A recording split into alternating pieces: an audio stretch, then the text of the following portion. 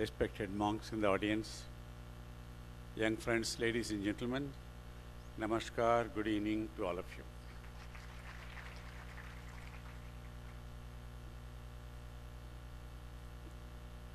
On the 12th of January, I had the privilege of participating in the youth convention at Hyderabad as part of the 158th birth anniversary celebrations of the greatest son of India, Swami Vivekananda. We garlanded the statue at the Tank Bund Road with about 2,000 young students, young men and women. We walked the streets of Hyderabad, went to the ashram. We had a very interesting seminar in the morning, question and answers in the evening. And I'm so happy to have the privilege of coming here again.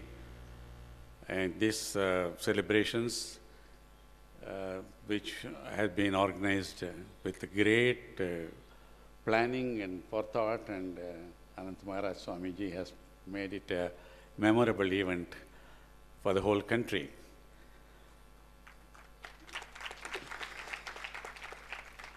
At Hyderabad, as the Vivekananda Institute of Human Excellence has been training thousands of youngsters in the right attitudes and right values. Swami Vivekananda ji said, I quote, "My faith is in younger generation, the modern generation. Out of them will come my workers. They will work out the whole problem like lions," he said. Swamiji was the first great leader of India to diagnose the cause of India's downfall as the neglect of the poor, downtrodden masses of India, and to declare boldly, I quote, "No amount of politics will be of any avail until the masses of India are once more well educated, well fed and well cared for." Indeed, he was the first spokesman for the poor in India and coined the word Daridra Narayana, which was given currency later by the greatest man of the last century, Mahatma Gandhi ji.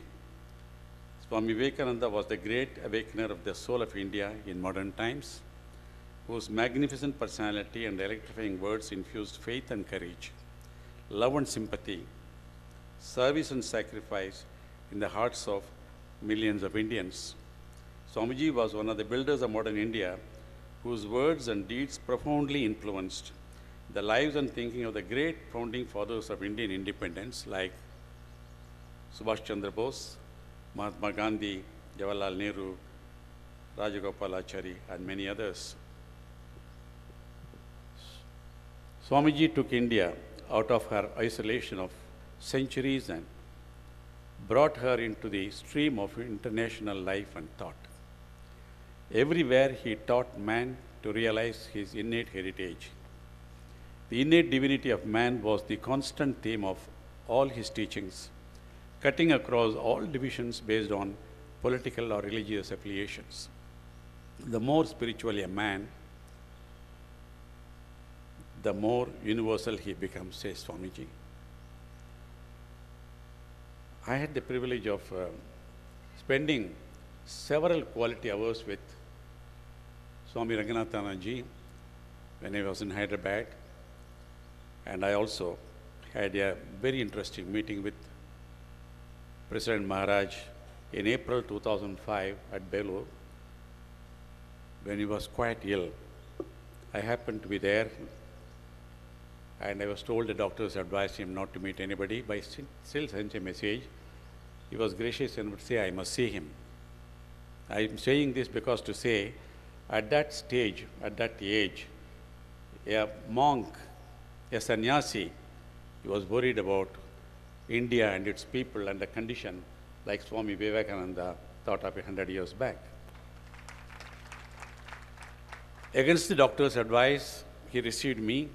They said, only take only 5 minutes with him. I said, I won't take any time. I only listened to him. He spent more than half an hour with me. He said, I'm worried about what is happening in the country at all levels, right from the leadership down the line. And to make it very brief, he said, I want to write a letter to all the members of parliament, the prime minister, everybody, along with a few books. Can you reach it to them? I told Swamiji I will do that. He said, I'm going to write a letter to analyzing the problem and suggesting many solutions and also give some books. But then it was not to happen because Swamiji attained Samadhi and I could not get that. But I'm saying this to say, what great parampara, heritage. Swami Vivekananda was concerned about the nation and its people, the poor people, the values, attitudes. Swami Ranganathananda ji, several decades later, he was worried, even towards the end, he was very ill at that time. But he spoke to me and he said, I'm going to write a letter. I promised Swamiji, I will see to it reaches the Prime Minister, every member of Parliament. That is the great parampara in which all these monks are there. My salutations to all these great figures. Now, what I'm going to say is nothing new because I know very well they're all great masters. I have shared thoughts with you. You're all very well read. But what I thought I should share with you in a few minutes, I'm going to say that.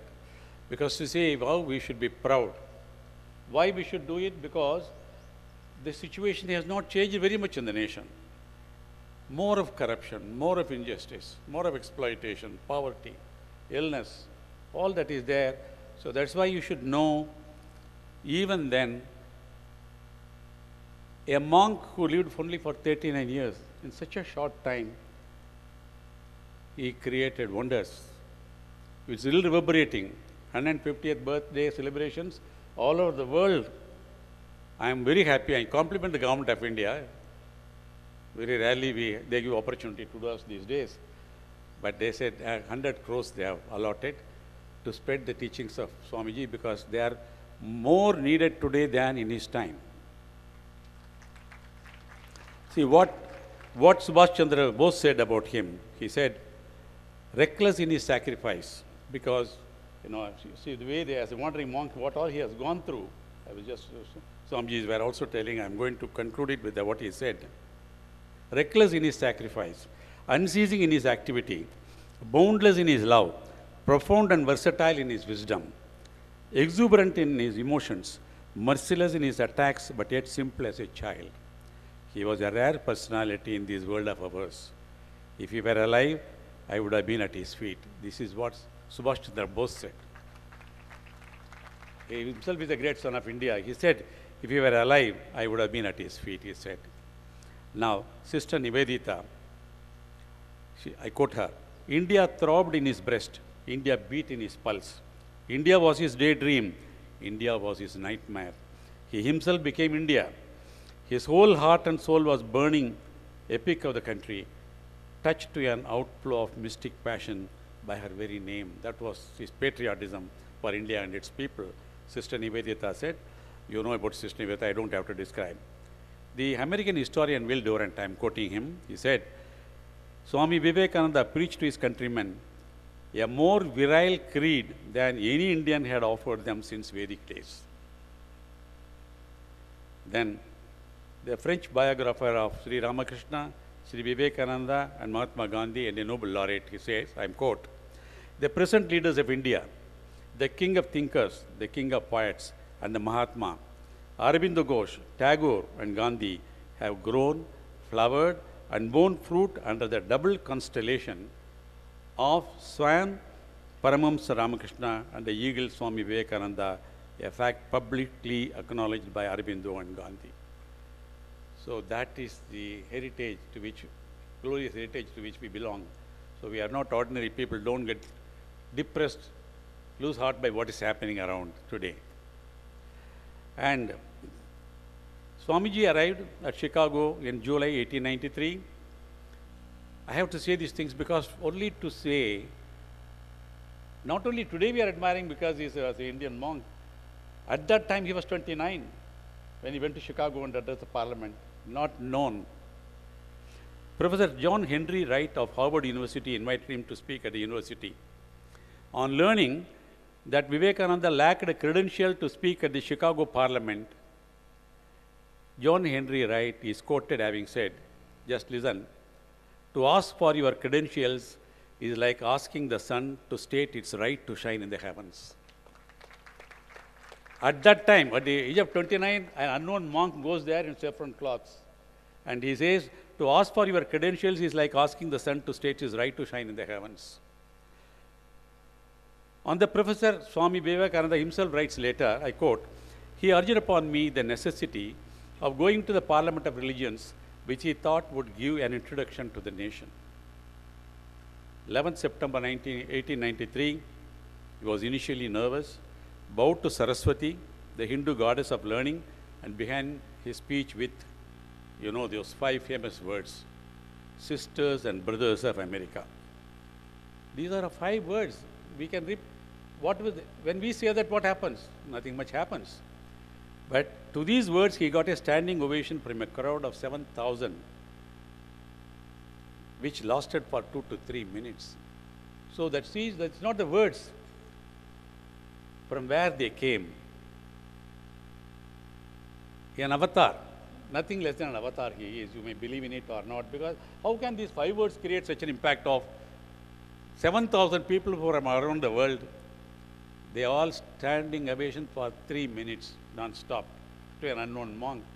So that means he is just not a 29-year-old monk from India, the power of the divine through him. When silence was restored, he began his address. He greeted the youngest of the nations, America, on behalf of the most ancient order of monks in the world, the Vedic order of sannyasins, a religion which has taught the world both tolerance and universal acceptance. He quoted 2 illustrative passages from the Shiva Mahimna. We don't have time, we will not go into that. Dr. Burroughs, the president of the Parliament, World Parliament of Religions, first parliament, he said, I quote, India, the mother of religions, was represented by Swami Vivekananda, the orange monk who exercised the most wonderful influence over his auditors. He attracted widespread attention in the press, which dubbed him as the cyclonic monk from India. I am talking about 1893, the American press writing about a 29-year-old monk, unknown monk going. They say, cyclonic monk from India. The New York critic wrote, he is an orator by divine right, and his strong, intelligent face in its picturesque setting of yellow and orange was hardly less interesting than those earnest words and the rich rhythmical utterance he gave them. Then the New York Herald wrote, I quote, Vivekananda is undoubtedly the greatest figure in the Parliament of Religions. A 29-year-old unknown monk from India, the New York Herald writes, Vivekananda is undoubtedly the greatest figure in the Parliament of Religions. After hearing him, we feel how foolish it is to send missionaries to this great nation. The American newspapers reported Vivekananda the greatest figure in the Parliament of Religions. At that time, the Boston Evening Transcript reported Vivekananda was a great favorite at the Parliament. If he merely crosses the platform, he is applauded. So such was the great man whose 150th birth anniversary we are celebrating.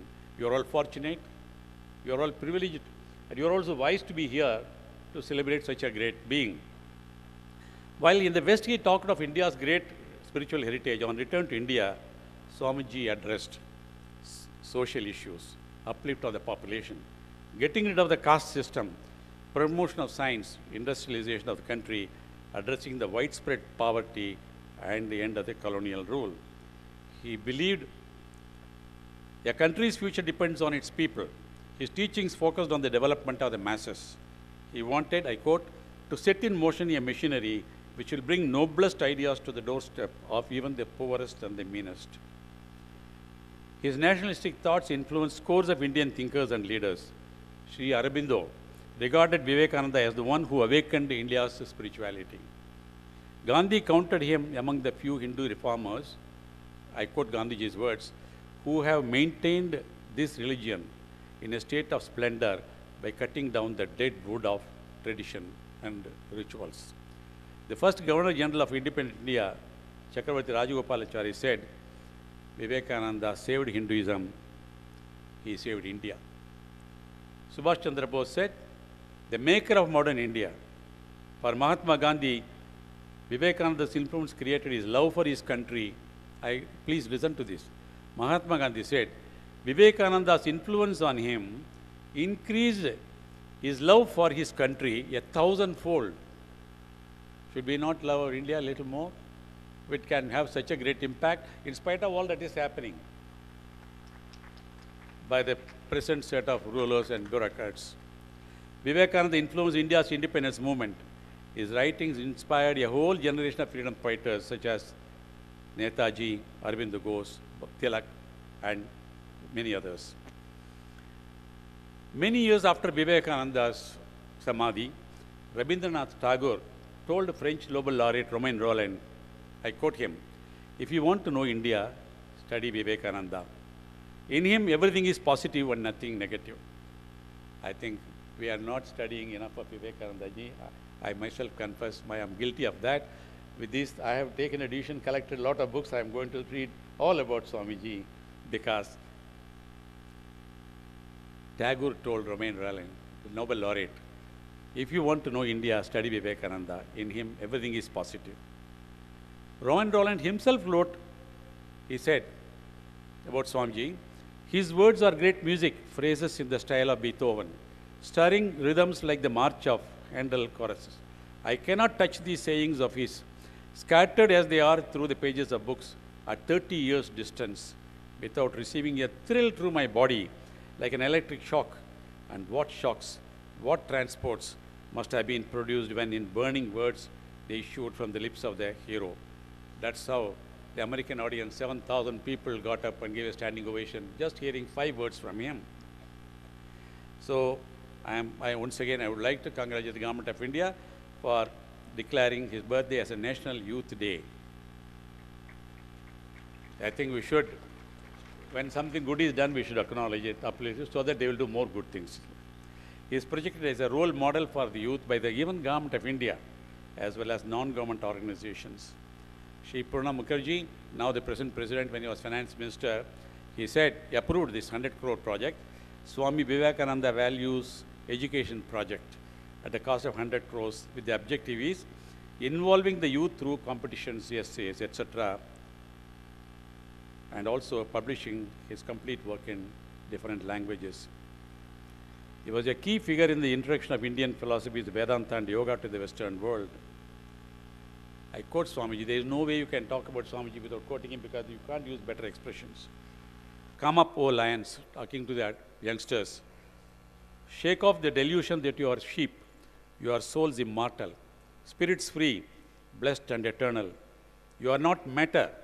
You are not just physical bodies. Matter is your servant, not you the servant of the matter. At Kanyakumari, Swamiji had the vision of one India, and he said, I quote, at Cape Comorin, sitting in Mother Kumari's temple, sitting on the last bit of Indian rock, I hit upon a plan. We are so many sannyasis wandering about and teaching the people metaphysics. It is all madness. Did not our Gurudev used to say, an empty stomach is no good for religion? We as a nation have lost our individuality, and that is the cause of all mischief in India. We have to raise the masses. He gave a lot of importance to education, because it's a process that teaches people to cherish and respect all living beings. Education embodies the timeless struggle of human civilization to create an unerring path to peace. He says, we speak of many things parrot-like, but never do them. Be strong, my young friends. That is my advice to you. You will understand the Gita better with your biceps, your muscles a little stronger.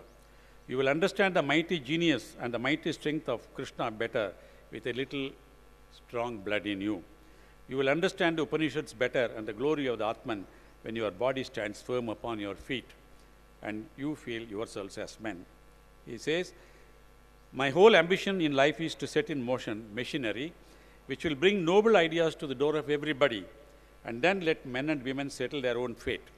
Let them know what our forefathers as well as other nations have thought on the most momentous questions of life.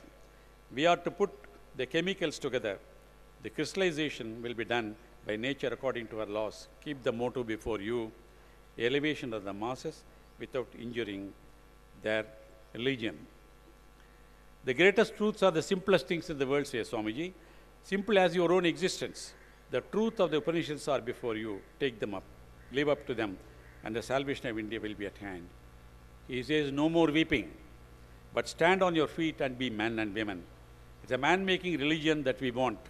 It's man-making theories that we want. It's man-making education all around we want. And here is the test of truth. Anything, he says, anything that makes you weak physically, intellectually, and spiritually, reject as poison. There is no life in it. It cannot be true. Truth is strengthening. Truth is purity. Truth is all knowledge. Truth must be strengthening, must be enlightening, must be invigorating. I love my nation. I cannot see it degraded, weakened any more than you are now. Therefore, I am bound for your sake and for truth's sake to cry, hold. What we need is simple and practical methods of building to offer to the truth, which they can apply in daily life and see how their life changes. The youth require a person or an ideal to follow, an ideal which can be their role model, whose life sets for them an inimitable example, who is full of youthful energy. Swami Vivekananda is the best ideal for the modern age. The lamp of life can lit with the fire of another lamp and not just with dry wisdom. Swamiji embodied the strength of the lion, along with compassion and intense love for the oppressed and the downtrodden. He inspired the youth for struggle and sacrifice and suffering for the whole. He left the planet very young and hence continues to be the youth icon forever. He explained that none can really have a successful life or work for others without building one's character first.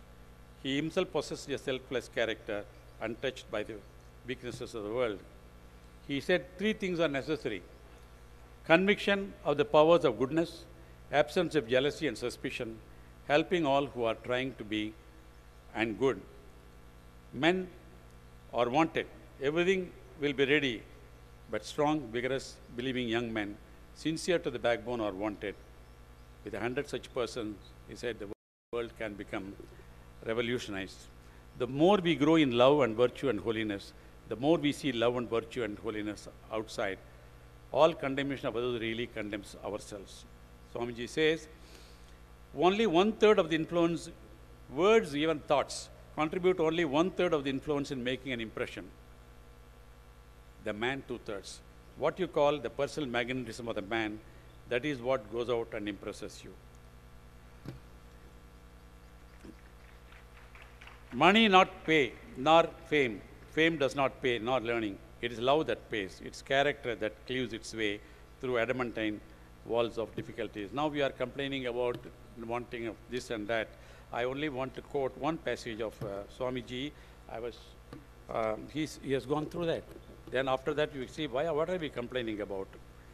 That is, he says,